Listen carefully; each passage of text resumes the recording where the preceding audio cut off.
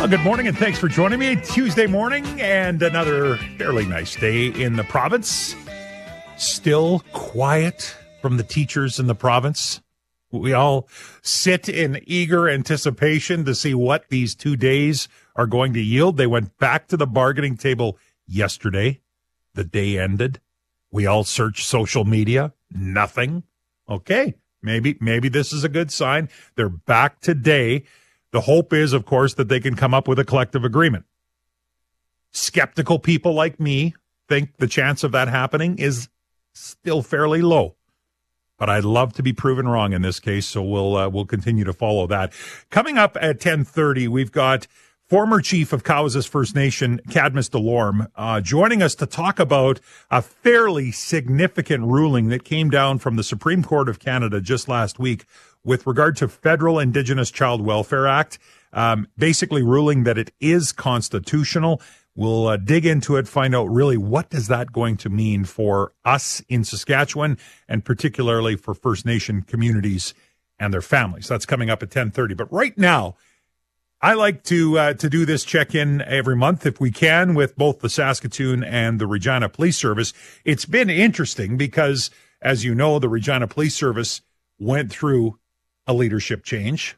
The old chief, whatever his name was, decided to retire.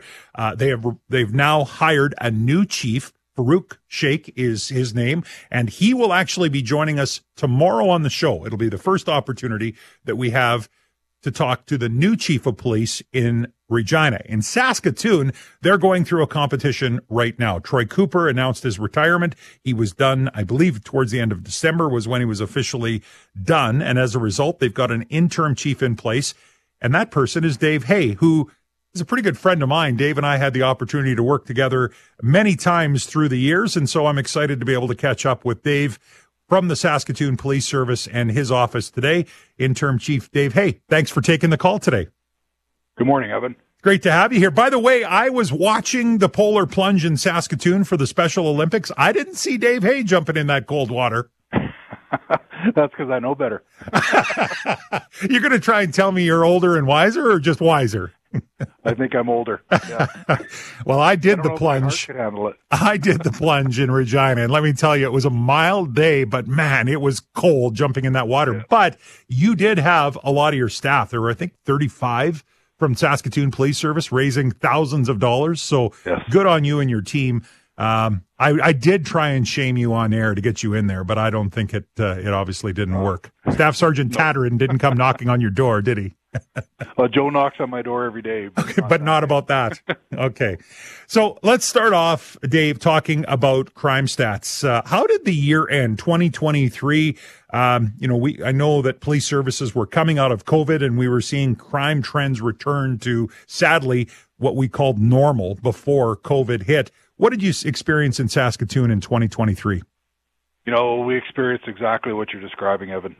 So our crimes against property, about just over 9% increase, and our crimes against the person up just over 14%. So significant increases. These increases actually have been occurring for the last 5 years. And what's really troubling, though, is our domestic disturbance calls for service went up 20%. Mm-hmm. We saw a lot of those, what I'll call more social-driven issues, increase exponentially during COVID, and they didn't seem to recede after the pandemic was over, and that's exactly what you're speaking to. That's exactly what we're talking about. And the interpersonal violence, domestic violence disturbance calls, that's very troubling for us because we know that whenever adults are fighting, children are exposed to that violence. And that's what we're trying to avoid. Yeah, and we're watching an absolutely devastating situation unfold in southern Manitoba with a domestic violence and homicides, murders that are almost unthinkable.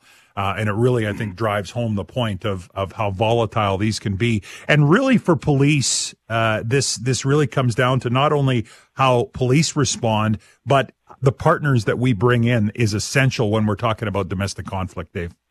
Oh, yeah, absolutely. And, I just noticed the other day I received an email from the province on they're trying to create a common intimate partner violence assessment tool.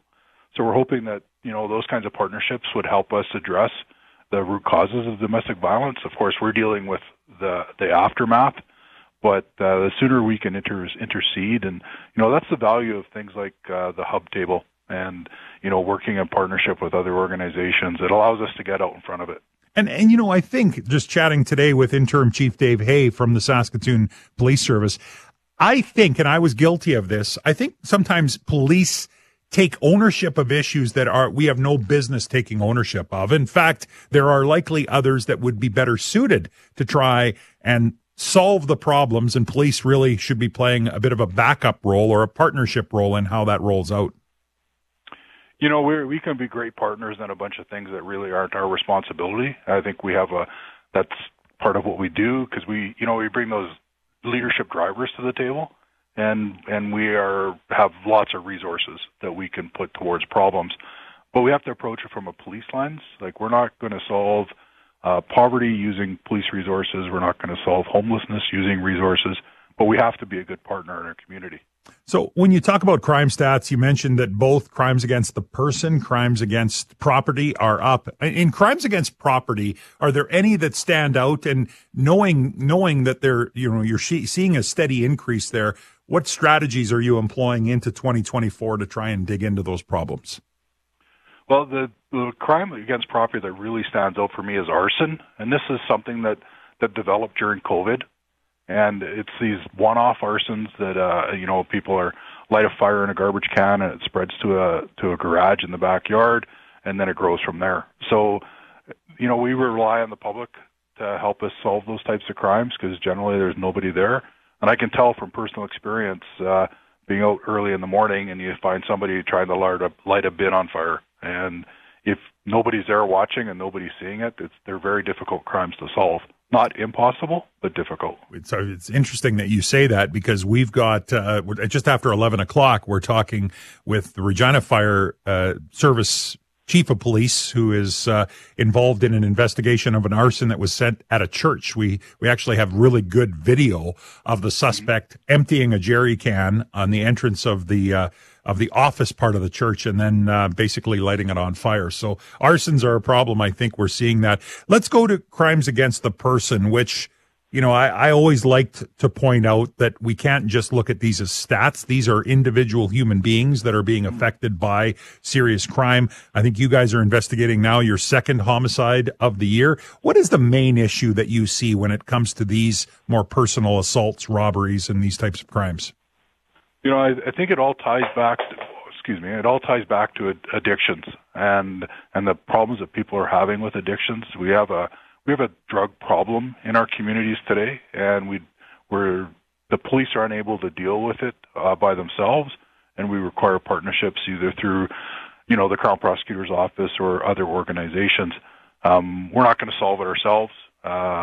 We need help with addictions and addictions issues and all the wraparound services that are required to address them. It's one of those. It's never changed from the very beginning that drugs and alcohol are drivers of our crime stats. The types of drugs that we're dealing with, though, and kind of the complex challenges that come with them, that is something that we see that has evolved. And I know in much of your career, Dave, you have spent a lot of time both as an investigator and an executive leader in the drug world. Talk about what you're seeing now and kind of that evolution on how it's affecting your community.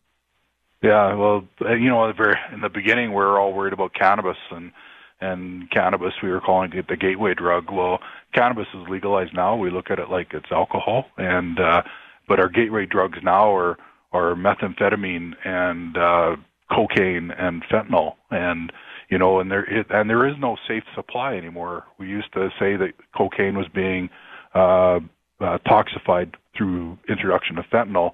Well, now we say fentanyl being the toxicity of it increasing through the introduction of products like Zaxaline, and some of these products can't be reversed with the use of naloxone because they're not opioids, and so we're experiencing deaths from illicit drug use that we wouldn't have seen before if it was just fentanyl. chatting with Saskatoon Police Service Interim Chief of Police Dave Haye. We're going to take a quick break. When we come back, I want to talk a little bit more about the work that's going on regarding drugs, disrupting the supply of drugs.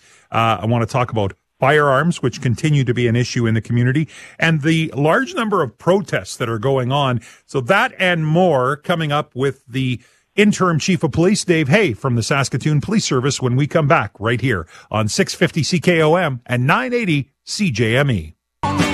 Welcome back, and thanks for joining us this morning. I'm Evan Bray. Monthly. Well, maybe it'll be weekly, Dave. If you want to do a weekly check-in, we've got Interim Chief of Police Dave Haye from the Saskatoon Police Service. I dragged you here for a monthly check-in. Weekly might be pushing it, Dave. You know what, Evan? Whatever you want. If you need to talk about something, I'm here to help. Yes. So we were talking about the drug problem, and the drug problem in Saskatchewan is fairly consistent. I mean, I would say some areas have a bigger problem than others, but we're seeing a huge overdose problem because of the toxicity, and you've talked about that already this morning, of the drugs that we're seeing. Part of it is the work that police do to disrupt the supply. Can you talk about the work that SPS does when it comes to that? Well, sure. We have a dedicated drug unit here, and their focus is on the drug suppliers and traffickers. We don't focus on people suffering from addiction. That's a health issue and needs to be dealt with in that health environment. So we have a drug unit here, one team. We have guns and gangs unit here who focus, although their mandate is to deal with guns. Whenever we have drugs, we have guns in this city, and it seems to be pretty standard. So we have those two investigative bodies, and we also have another body. The name is escaping me right now. But anyways, we have a team here. They're funded by the province, and they do drug investigations and other investigations. CRT.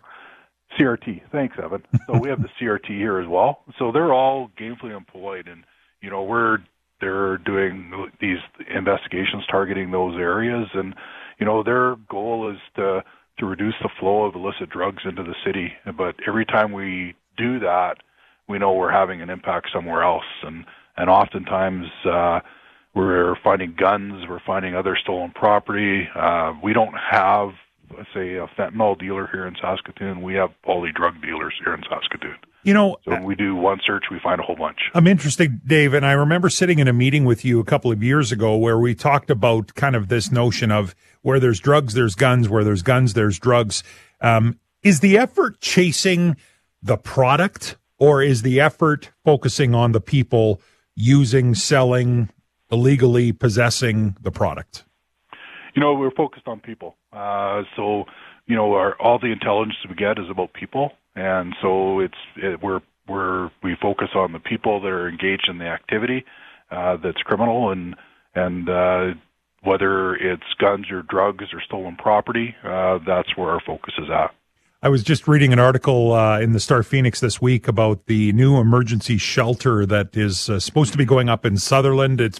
There was going to be some open public consultation. Those days were canceled. So one of them was today, actually. Another one on Thursday. They've been canceled. Bit of a public outcry there. These are really tough topics to navigate as a city. What is the role you see for police when it comes to emergency shelters in a community? Again, we're back to that partnership discussion. So we've been, in discussions with the city of Saskatoon here on how to best approach that. We use a unified approach here, working with Saskatoon Fire Protective Services, or Saskatoon Fire Department now. And so our goal is community safety. And, if that means we have to find some resources to put into a community, we'll look at resourcing, make sure we're resourced properly. But, homelessness exists throughout Saskatoon. And so providing people a safe place is one thing, but providing people a safe place with all those wraparound services, I think, is more important. Mm-hmm. And it's, to have a house or a housing for them, that's great. But these are people with complex needs, and those needs extend beyond addiction sometimes. They extend to poverty. Some people are just hard to house. And so we need to find those solutions. It's not just addictions. It's everything that needs to be dealt with. And we believe that after the complex needs shelter, there needs to be a next step, some kind of assisted housing that people can move into, so they can be off the street, they can be safe, and they can, lead the best life they can. Saskatoon Police Service Interim Chief of Police, Dave Haye. How many years have you been policing now, Dave? 34? 39 and a half here. Come on, 39 and a half? Yeah. Wow. Good for you. I didn't realize it was that high. So my next point. I was 10. Yes, or so you'd have us believe. My next point is really around the change in complexity when it comes to protests. And so I'm guessing in 39 and a half years, you've seen a lot of that. They take up a lot of resources. Can you just give us a bit of an idea of how protests factor into the work that SPS does? Yeah, ever since the pandemic, protests have been a big part of what we do, working with the people from Black Lives Matter, people protesting against the restrictions on COVID, and now we're working with people that are protesting the Israel-Hamas conflict. So, and every protest is a little bit different. We're to the stage now where if we find activity that is that would normally shock the public, we're proceeding with charges. We've laid several charges around using the Trespass Act about people who wouldn't leave private property. But by and large, we're finding that most people are very respectful of other people's rights, and that when they're asked to move off private property, they do. It's just a few people that seem to want to push the edge all the time. And it's not our desire to lay the charges, but it's one of the tools in our tool belt, and we'll use it if we have to. Evan, we have a little saying here, too. It's not about, we don't police the beliefs, we're policing behavior. Right. And I was just going to say, a lot of times there's always emotion involved in protests, but really it's that distinction between a law-abiding protest and, a peaceful protest, and kind of where those two meet when it comes to policing some laws. So, Dave, and we have a new team here called the Police Liaison Team. Yeah. That works directly with the protest groups, and I can't tell you the value of having those officers, especially trained officers, available to do that work. Sorry, I cut you off. Yeah, no, for sure. And I mean, I think that early conversation and relationship building can make such a difference when it comes to the actual day of the protest and the communication that has to happen in the heat of the moment. No, what I was going to say is we've only got about a minute left here. Number one, the competition is officially open, I understand, for new chief of police in Saskatoon. Will you apply? No, I'm not applying. Okay. After 39 and a half years, I've gone far enough. Okay, so then my next question is, and we've only got about a minute, is what do you feel should be the priority for the new chief of police when they are named? Their first action they should take when they get into the building is to meet with all the members, all the employees that work here, and describe what their vision of the organization is for the future. And that will allow them to meet and greet people, to express their view, and to set people's sights on where we're going as an organization.